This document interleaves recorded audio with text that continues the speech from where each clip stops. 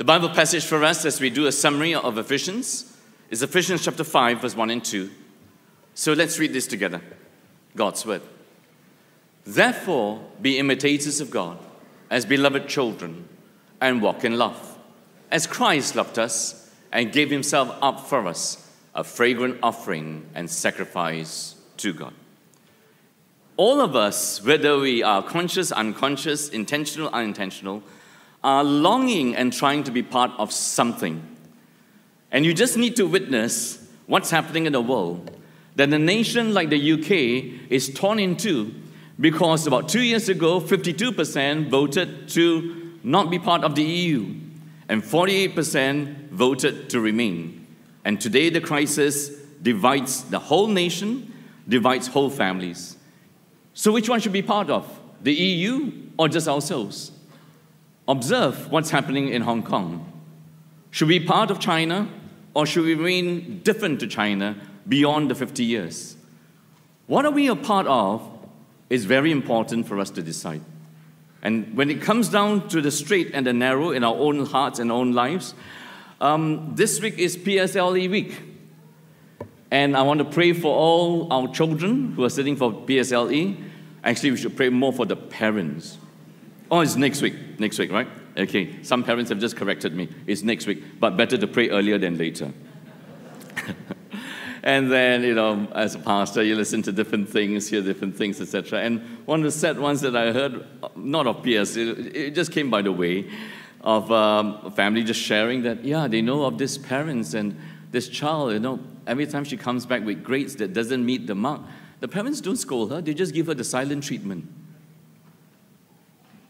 That's as bad as scolding a child. That for a whole week, I don't speak to this child. The child knows that I've underperformed. I've underperformed because I want so much for you to be part of a better school, a bigger school. Nothing wrong with that. But the way to that, so what are we a part of? The scriptures tell us that the greatest thing we need to be a part of is part of God and his kingdom. And the alternative to being part of God and his kingdom is to be part of Satan and the world and our own man-made kingdom in our own deluded minds.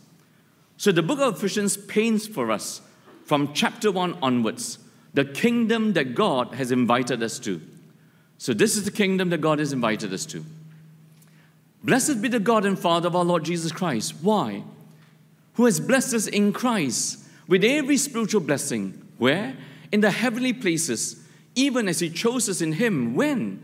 Before the foundation of the world. For what? That we should be holy and blameless before him. So here is the grand invitation of the true, the living God. He has invited us to come out from the kingdom of Satan, the kingdom of darkness, the kingdom of self, into the kingdom that he has come to establish through his Son, through Christ and Christ alone. So Jesus begins his ministry with, behold, the kingdom of God is near, is crashing in, is breaking in. Listen to him as king and be invited to his kingdom. And so it goes on in Ephesians. Here's the key verse.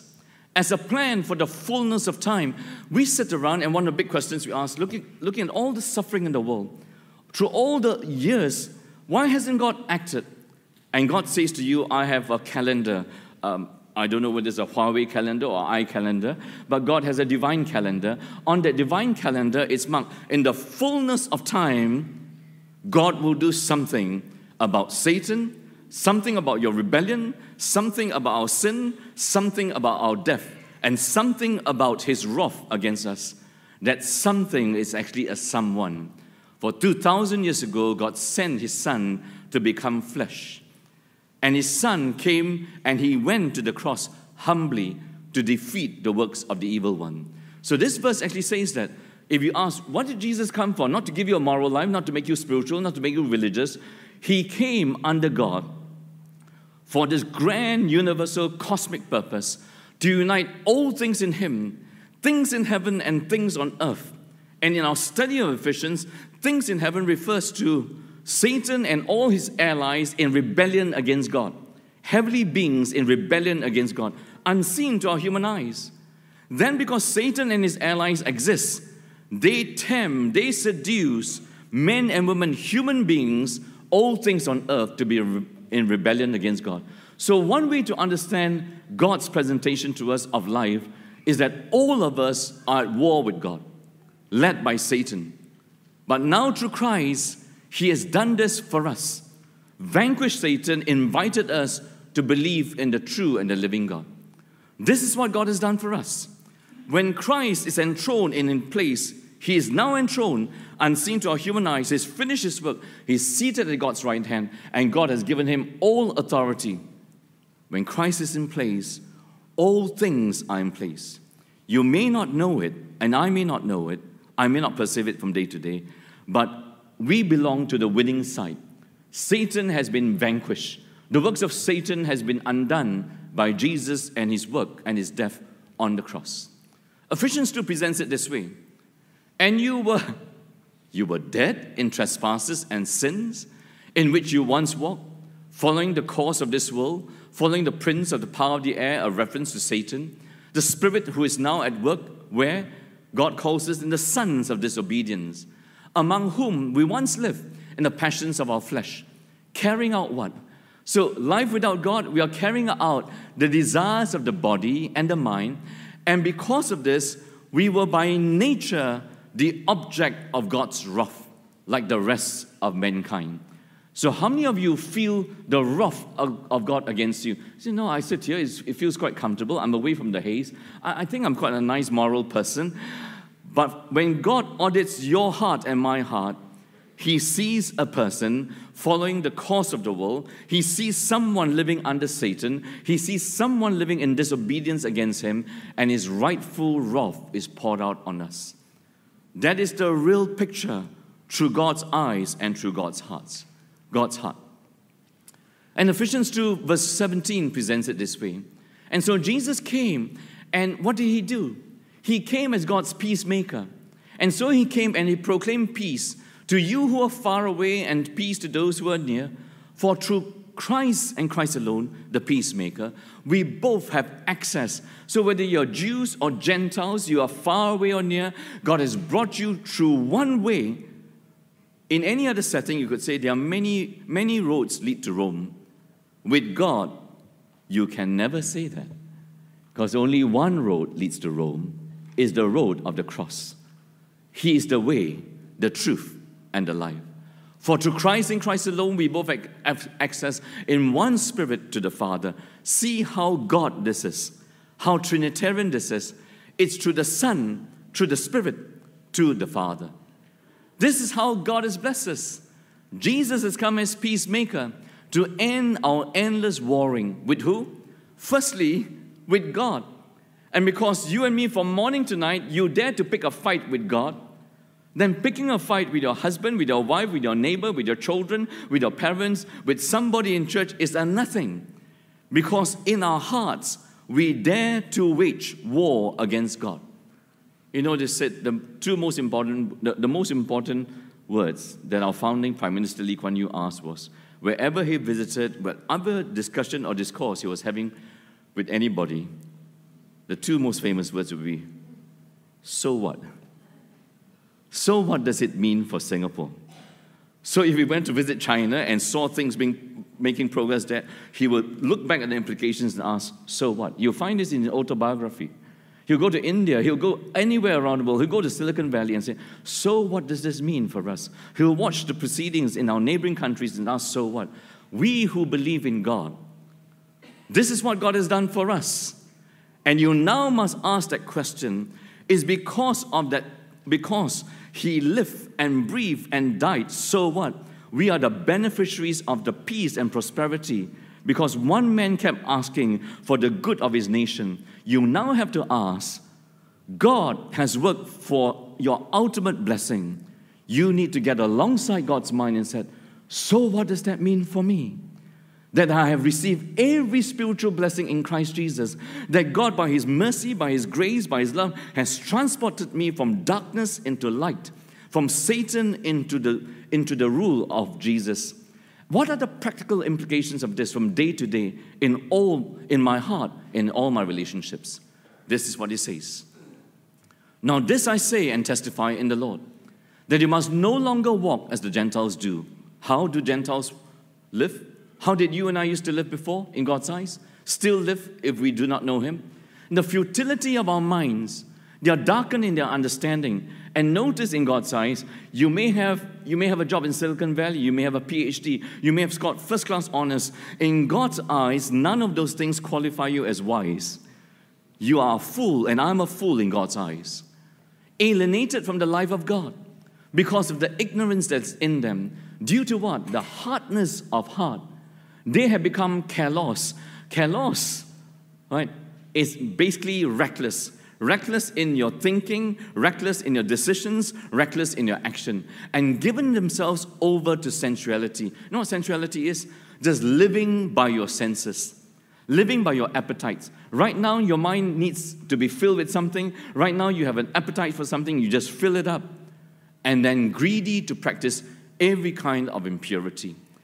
So here is God's analysis of us and conclusion of us.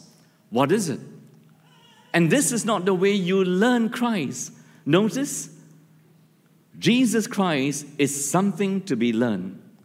Because we learned the wrong things and followed the wrong authorities in our life. Assuming you have heard about Him and were taught in Him the truth that is in Christ. Look at that, right? He switched from, he could have said the truth that is in Christ, but he says the truth that is in Jesus. And Paul is not being lazy here. Christ is the title, the anointed King of God, the end-time King of God. Jesus, He was born in a manger. He was born in Bethlehem. He grew up in Nazareth. He was the son of a carpenter. When you look at this child from a backwater village, you look at him and say, Savior of the world? Are you kidding? Savior of the world? Sometimes you look at the classmates from young, right? Then you see them, wow, being nominated for Singaporean of the Year. Cannot be, right? He was always dumber than me in school. How can that be? Just extrapolate that by 1 billion times. Small town boy, Jesus, his name, now the Christ, God's appointed end time and eternal ruler. Notice the description about Him, the truth that is in Jesus. Meaning, God is truth. Jesus is the embodiment and the personification of that truth. God downloaded His truth in human form, and that person is the Lord Jesus. To put off your old self, you mean there's an old self which belongs to your former way of life and corrupt through deceitful desires? Every time you meet the word deceitful, it has to do with Satan, because he's a liar, he's deceitful. And to be renewed where? In the spirit of your minds, and to put on the new self, created of the likeness of God. So between old self and new self, what are the characteristics of the new self? Take a look at it. Truth, righteousness, holiness. When we are transferred from Satan to God, we go from lies, from unrighteousness and unholiness, to truth, to righteousness and holiness. So it's a choice, really, of two kings and two kingdoms. We know that, but here is what it means for us in our daily lives. In Ephesians 4:17, the lifestyle that is being played out there is basically the idolatry of self. And the idolatry of self begins with the hardness of heart. And then it leads to a darkened mind. And then it leads to careless living. Careless living is reckless living. Whatever you want to do, you just do. You think that's freedom, but that's actually slavery. And then you're addicted to this. The wrong question to ask is, Pastor Chris, can I start on this? No. The question to ask, can you stop if you start on this? Can you stop if you start on any sinful habit in life? Answer, no. You and me will be enslaved to it. So that whole lifestyle on the left-hand side is deadened to God, part of Satan's lie. Say no. So it was one of the first illustrations I heard, and will remain for me forever, of my pastor telling me when I was a young Christian in Sydney, Australia, of a girl who had left her youth fellowship because not very fashionable to be part of a youth fellowship, and especially as she went to high school and then to university. And as she went to high school and university, decided this whole youth fellowship thing is not true. This whole Jesus thing is really old-fashioned. It's cramping my style. And so she broke free. She really broke free. She broke free, and just whoever she wanted to sleep with, she slept with. A one-night stand every night, and she did that for many years. By the time she hit her 30s, she came to a realization that every relationship we had, every boy she had, was not interested in her as a person. One was just interested in her body. And that's when she fell into depression and then came back to church. And as she heard the sermon being preached, just said to the pastor, "Where have I been the last 10 years? What do you think was the answer of the pastor? You walk out on Christ to go to Satan's zone. By God's mercy, you walk back to Christ. You may think you are free when you do that, but you are enslaved. You're not full. Far from full. You and me are deformed. So the worship of God through the worship of Jesus, new mind, new self, recreated by Christ in truth, in righteousness and holiness. And it comes by surrendering to God and say, I can't save myself. I accept that my salvation has to come from outside of me. I can't educate myself into heaven. I can't wish myself into heaven. I can't do charitable works into heaven. I can't spiritualize myself into heaven. I need you to save me, and that has come in the person of Jesus. Alive to God and part of Jesus' truth. This is what we say yes to. And most of us seated here who call ourselves Christians say, I roughly know this. And the question you need to ask, and I need to ask, whether you're first time here with us or long term, is which one are you in right now as you sit and honestly reflect and audit your life under God? Because there is a God. He is true, He is living, and He's asking you and me to do this. And so we say, if you believe in God, there is a tension. The tension is there's a not yetness of our faith, and there is a presentness or nowness of our faith. Now we have received every spiritual blessing, but there's a not yetness. Let me cover the not yetness. The not yetness is that you and me are stuck here. And I do not know what you wish and long for morning by morning. I wish and long for to live in the presence of God, that I could see God the Father, the Lord Jesus, the full presence of God. They'll be given new bodies, perfect bodies, and perfect holiness. So what do you do to your body this morning? I do not know, but from morning to night, did you notice you have to brush your teeth? You have to comb your hair? You got to clean this whole thing up. And when you fall sick, and you fall sick very often now, especially with the haze, even more, you have to go to the pharmacy so often. Sometimes when you go to the pharmacy, buy medicines, put your life back on track, say, how long is this deodorizing of my body and medicating of my body going to go on for? That's not the life and the body God gave you to live. And so we wait for our perfect glorified bodies and perfect holiness. But right now, Christ is already enthroned. The Spirit of God has already been given. And we are told to live a life worthy of our Jesus, worthy of our Savior and our salvation. We are called to be imitators of God by imitating Christ in His love. And if we do that, then there are things we have to crucify.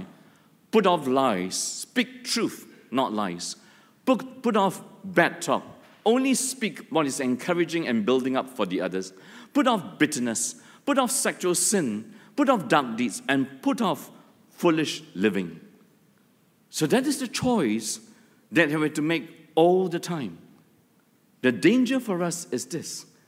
For those of us who presume that we are Christian folk, as we look at this and listen to the Bible carefully, where are we right now?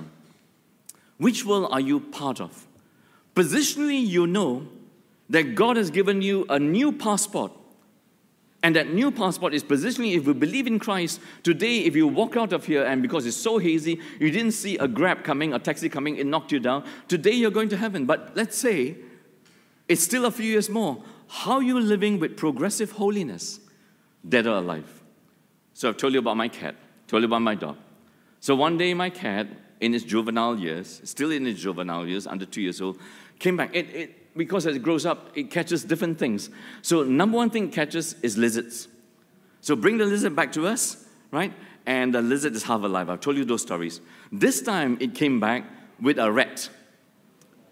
Right? Not a huge one, but a medium-sized baby teenage rat. Right? Not too huge. And brought it to me because I'm the master. And it brings to me to show that, hey, I deserve a place in your home. And so whether it's the lizard or a cockroach or a rat, it's usually half dead.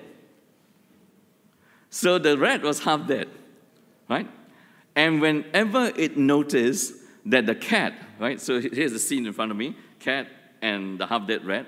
When the rat noticed that the cat wasn't looking, boom, it will try and bolt. The moment it tries to bolt, the cat goes bang one more time. Then it pretends to die. And this went on for a while, and I just noticed that. I said, isn't that a marvelous illustration? When the cat is missing, the mouse comes out to play. Ultimately, my cat killed it. Right, ultimately. So which is the cat watching your life? If the cat watching your life is church, Sunday, for 1.5 hours, you got no anger. You got no lust. You got no bitterness. You got no envy. Then that's the wrong cat. Because that's nominal Christianity. You're faking religiosity to look good before men. But if the real master of your life is the real cat, is the Lord Jesus, then moment by moment, whatever thought runs through your brain, whatever words come out of your tongue, whatever deed you want to do, you live in the light, in fear of Him, in reverence for Him. Too many of us are living this two-timing life. When God is not looking, when is God not looking at you? In love, you think God is so tired at looking at you, I think I need to take a break. I need to rest, or He's got amnesia. God is always watching the whole cosmos. His eyes never shut. His heart is for you, to save you from Satan's clutches, to save you from your self-delusion of sin. And so many of us are walking around half dead to sin, and so we are half alive to Christ. Because we still want a little bit of self-pleasure, a little bit of self-rule, a little bit of self-determination, a little bit of self-actualization, a little bit of self-glory, and a little bit of Christ. We don't experience newness of life. You experience fakeness of life. And that's not the offer of Jesus to you and me. And you need to ask yourself as you listen to this, as we end our time listening to the gospel in action in the epistles, how do we do this? That I don't live with fakeness, that I live my godliness in the presence of others, and it's only for a moment. How does this transformation come about? That my life is more and more worthy of my Savior, worthy of my salvation, more and more in imitation of God by imitating Christ. This is how.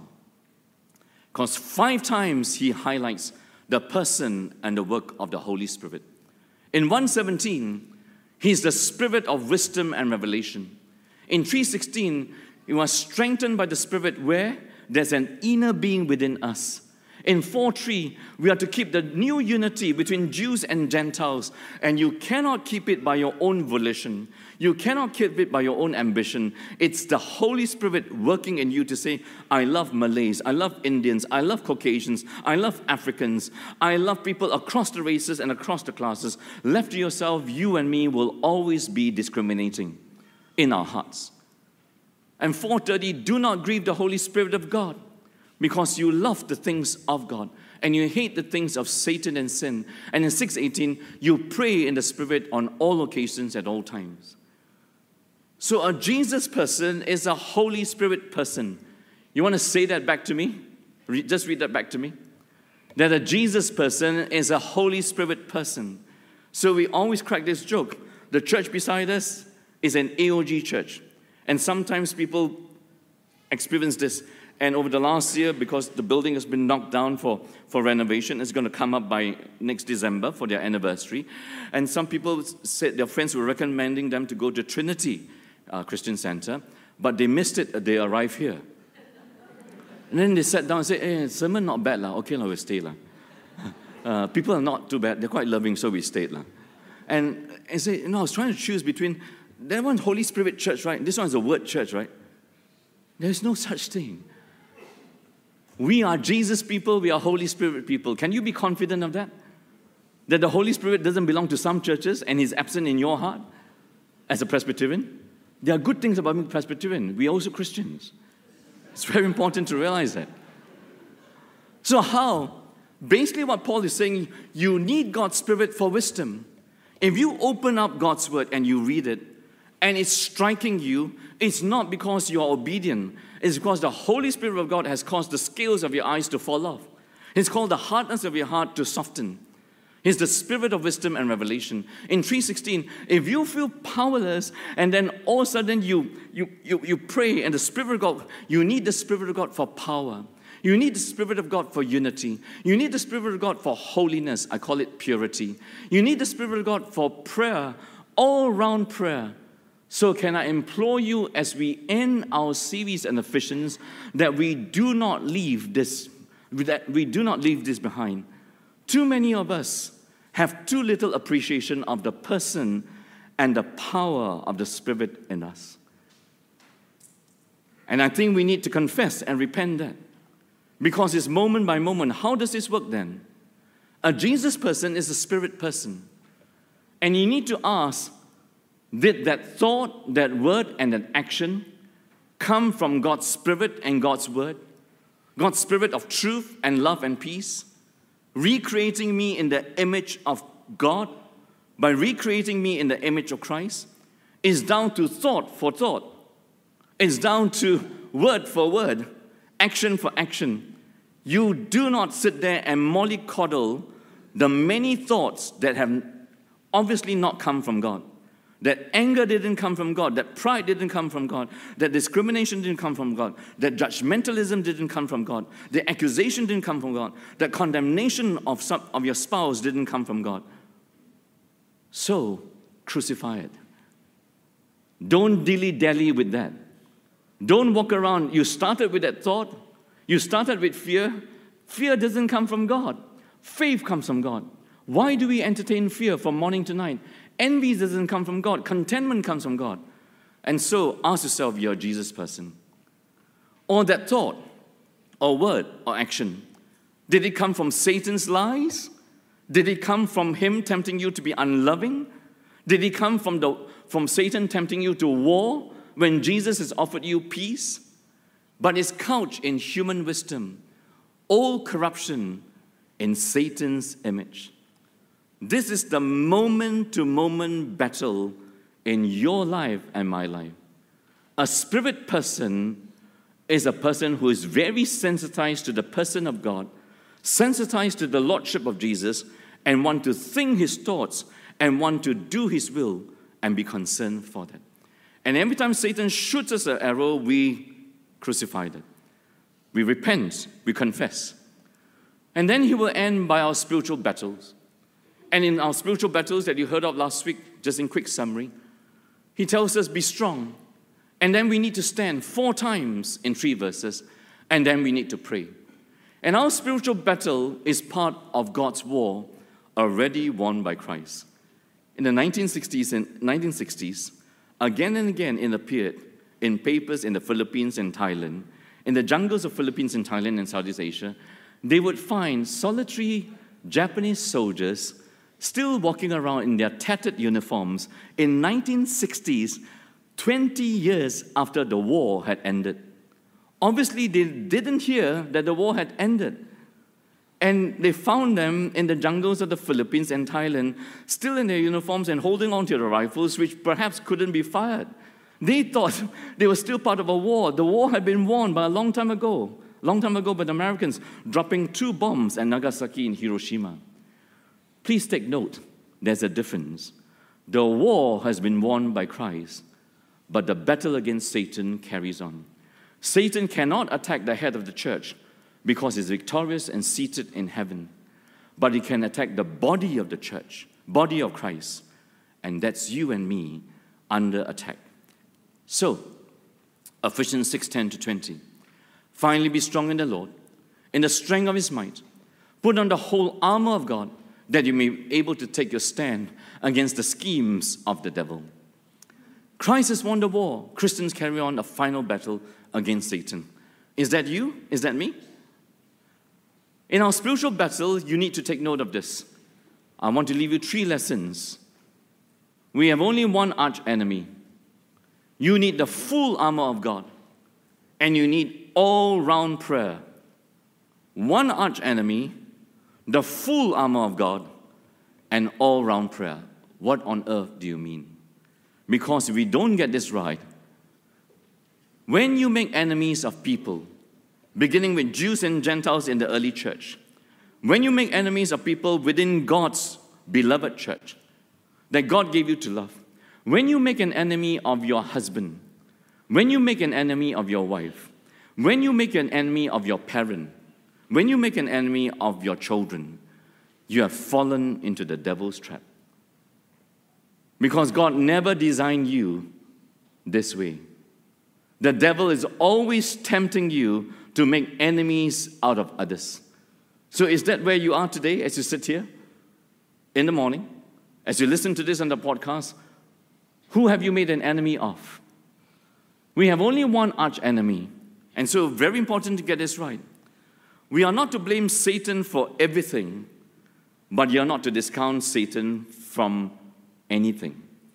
Don't ever discount him. Because from 5:22 to 6:9 are 3 relationships: husband-wife, parent-child, master-slave. Then comes 6:10, finally put on the full armor of God. Obviously, it's all about relationships. Jesus coming to redeem us is not redeeming persons, but redeeming persons and redeeming relationships. And so you need to ask yourself, whenever a relationship goes head south, instead of heads north, to greater love and unity, whenever a relationship heads south, you must see the fingerprints of Satan. Do you see that? You and I must never normalize this. So our speaker last week was a principal of Bible College. And so I met up with him for lunch, hosted him, thanked him for preaching with us. And I said, yeah, thank you for giving me that passage to preach on Ephesians 6:10 to 20. It's been a long time since I preached. Actually, to come to think of it, in Australia and many Western countries, we hardly touch on spiritual warfare. What do you think was my response to him? That's why the church in the West is so weak. Everything that goes wrong in the faculty, in the Bible colleges, is just humanized. Everything that goes wrong in life is just humanized. There is no spiritual dimension. There's no spiritual warfare. And mentioning Satan in a Western concept, thinks that, are you okay? If you believe in Christ, you must believe that Satan exists. That's why Paul wrote, it begins in the heavens, it closes in the heavenly places. And the heavenly places, Satan works through the powers and principalities. He works through the rulers and authorities. He works over time. If you don't know how this works, read the book by C.S. Lewis, The Screw-Tape Letters, of how he works on you from morning to night. So we have only one arch enemy. So what are you and I a master of? Left to yourself without God, and left to yourself under Satan and sin, you become a master of making your enemies your friends. Making enemies out of your friends. Isn't that true? I give this again and again. When people are in dating and courtship, they can't stop speaking the loveliness of each other. Then something happens in married life. And what happens in married life? How do two people so lovey-dovey, right? So much PDA. Do you know what it means? I didn't know until the youth told me. Too much PDA. I said, what's that? Public display of affection. Oh, so much, right? So actually, I was in Korea, and I'm visiting some people, and one of the people who's there, and in front of us was just a few couples just by the river, and this person from ARPC that we met said, too much PDA, too much PDA. I said, where? There lah, right in front. I didn't quite notice, but she noticed, right? Too much. How on earth what happened? And now, in marriage, if you go and touch the hand, why? You okay? That's my hand, you know? What on earth happened?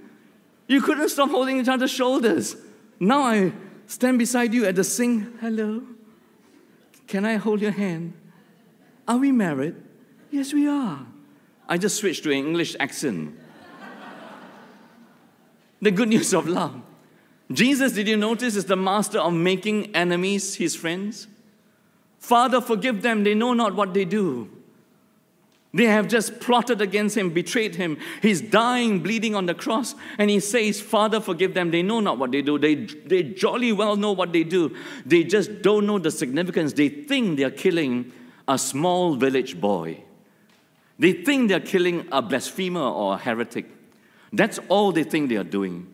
They do not know they're killing the Son of God, who has come to save the world from sin.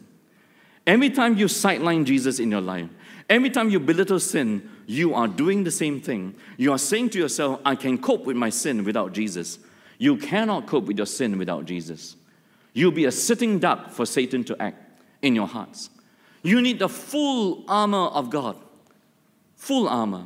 And everybody in the Roman Empire would know what a full armor looks like on a Roman soldier. So when I picked my sister up from the airport, she's here this morning, came to visit us from Canada, and then we went to the closest hawker center, the East Coast Park Hawker Center. It was late at night, and then I witnessed something I never saw. Batch after batch, platoon after platoon of our NS men walking, one platoon after another. As they walk by, especially the women, I think the mothers, just cheered them on. Right. Maybe it was their sons. Of course, they can't see with all the camouflage and all the thing. Totally decked out with the full armor. If you watch a Roman soldier, there's grandiose, there is pride that this fellow defends me, except if the Roman soldier so happened to conquer you. Anywhere in the Roman world, you know what a fully armored Roman soldier looks like. You need the full armor. You know why you need the full armor? Because the seriousness of the battle is against Satan. He's not a human being. You can't fight him. He's a spiritual being. And so you need total dependence upon God. So I think I preached this at a Saturday service. So let me just give this. Tell me. So last week, right? Back to my cat again. We were sitting, my sister, my brother-in-law was sitting there. And then we noticed there was a lizard up at the ceiling. So my wife or my son or my daughter said to me, hold up the cat, her name is Nico, so she can see the lizard. So she spotted the lizard. Bang! She wanted to climb, but it's up at the ceiling. So cannot do the parallel climb, right? The vertical climb. So I helped it a bit. I got a broom, knocked down the lizard. Lizard fell down. Cat pounced on it, bang! Straight into his mouth. Of course, didn't kill it, right? So it was going to take it and play with it. Then as it walked past the sofa, my sister screamed her heart out. Ah! My daughter bolted up the steps. I've never seen. Then I was thinking to myself, which enemy are we facing? It's only 2 inches. It's a baby lizard. Your armor is totally proportional and commensurate to your enemy. It's a lizard. It's okay. Just use the broom. Whack. Gone. It's Satan and his allies. What on earth are you going to use? The full armor of God. That's what he's saying. The seriousness of the battle, our total dependence upon God. And so how serious are you about this? I've told this story many times. I met these Christians from Pakistan. They came to our newcomers' lunch. So I asked them, how is life as a Christian for you in Pakistan? I just met some when I went to preach in Malaysia not too long ago. Asked them the same question. And the answer I'll never forget. I'll use it again and again. Here's the difference, Pastor Chris. When you say, you got children, Pastor Chris, got children. When you say goodbye to your children every morning, we send them off to school. When we say goodbye to our children in Pakistan as Pakistani Christians, we don't expect them to come back. Because they could be abducted, they could be raped, they could be stabbed, they could be bombed. Do you ever pray for your children when they grow up, when they go to school? No, Singapore is utterly safe. It's physically utterly safe, but spiritually it's not. Do you pray for your husband when he goes overseas for a trip? You pray for your wife? You pray for each other? The seriousness of the battle, my friends, for minds and hearts, you let down on God. You let down on this. You think too highly of yourself and you think too lowly of Satan. You and me are sitting ducks. You want to write that down somewhere? You think too highly of yourself and think too lowly of Satan. You'll be a sitting duck for him. And over the last 40 years of my life, when I thought too little of Satan, bang, it came again and again. And so I encourage you, put on the full armor of God and notice the seriousness of the battle. You have to put on Christ's virtues of humility, his meekness, his long-suffering, his forbearance. Why? Because his humility cancels our pride. His meekness cancels our self-righteousness, our self-insistence that destroys so many relationships. His long-suffering cancels our need for instant pleasure and instant solutions. His forbearance and his love cancels our unlove. It's imitating Christ in his love. So the schemes of the devil, if he can't get you with doctrinal confusion, he will get you with personal seduction. He will surely get you with that. If he can't get you with personal seduction, then he will get you with relational division. People you never thought had any problems with, all of a sudden you got huge problems with. Where on earth did that come from? Didn't come from Jesus. Didn't come from God. Physical persecution. And Paul, as he writes this, is sitting in prison, and he prays for them that even though he's chained physically, he will not be chained spiritually. He will preach about Jesus mightily. So whatever Satan throws at us, you choose Jesus. Satan throws at you pride, you choose humility. Satan throws at you accusations, you plead the justification of Jesus. Satan throws at you the death, the sickness of a loved one, you plead the resurrection, the sickness and death of a loved one, you plead the resurrection of Jesus. Satan throws at you the hopelessness of life at this moment, you plead your hope in heaven. Whatever Satan throws at you and me, you choose Jesus. Amen? It's vitally important. Next slide. Is there a next one? Yep. So praying at all times in the Spirit with all prayer and supplication, with all perseverance for all the saints. Did you notice how Ephesians begins? In love, he predestined us through Jesus Christ, and which he has blessed in the beloved. So why did God move towards you and me to grant us salvation? The motivation of God is love. Did you notice the high point? The heart of Ephesians. Therefore be imitators of God as beloved children, and walk in love, as Christ loved us. Did you notice how it ended? Peace be to the brothers, and love with faith. The two are never dichotomized. From God the Father and the Lord Jesus Christ, grace be to all who love Jesus our Lord. Who love Jesus our Lord with love incorruptible. 2 verses, 3 mentions of love. Begins with love, ends with love, hinges on love. In the light of what God has done for us, so what? So walk and live in love. Vitally important. What are you a part of? You're a part of God's love. You're part of Jesus, the beloved, and those who love Jesus. What should you and me not be part of? When we fail to love, we are part of Satan's will. That is the choice that we have again and again. I highly commend to you that read the testimonies of our gospel workers. And I read to you what Chelsea, our missionary to Japan, wrote. And she titled it very attractively, Me Too. Because Me Too is a huge movement around the world. Then just let me read it for you. Right? I was tempted again and sinned. Jesus helped this wretched sinner. Me too. Prayerlessness plagues me. Me too. I was ashamed of Christ when my friends ridiculed my faith. Me too. Life is so hectic, I don't have time with God. Me too. I feel spiritually dry. No joy. Me too. Why is following Jesus so easy for them, but so hard for me? Me too. Isn't that honesty from her part? But it's the last paragraph that got me. And why did the last paragraph grip me?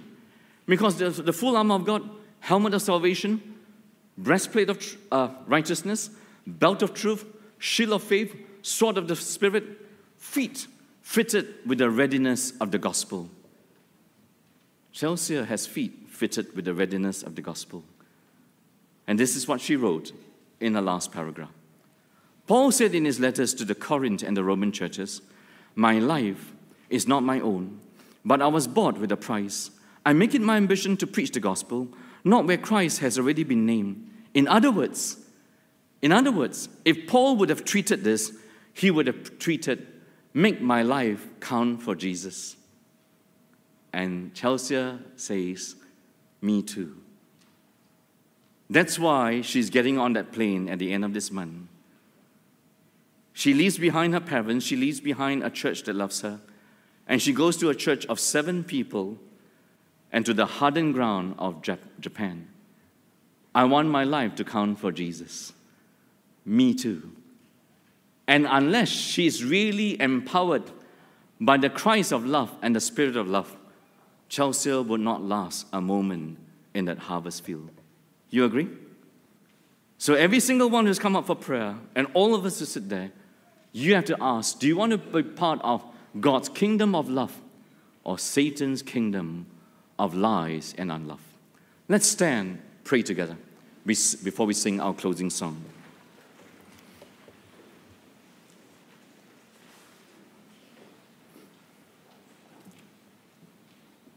In so many ways, we are dying and longing to be part of something good, part of good schools, part of good companies, part of good countries.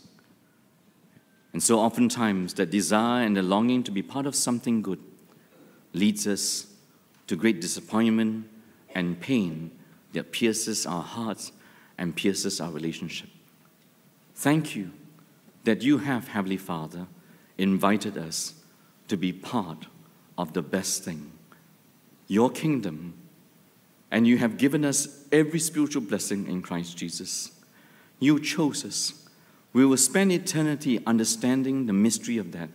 But now, by your word and your Spirit, help us to live and behold the beauty of Jesus being head of all things in heaven and all things on earth. And help us to pray for the not yetness of our Christian life, the not yetness of your promises to us. When we meet you face to face, we are no longer separated from you in time and space. In the new heavens and new earth, there will be no more Satan, no more sin, no more death, no more tear. Help us to keep praying for that. But in the meantime, empower us by your Spirit to live out the nowness of our faith, that we can be imitators of God by being imitators of Jesus in His love, and put to death whatever belongs to our earthly nature. We pray for a deeper yieldedness and a more beautiful experience of your Holy Spirit's work in us. For you, we need your Spirit for wisdom and revelation. We need your Spirit for power against Satan and sin. We need your Spirit for unity and purity in our lives.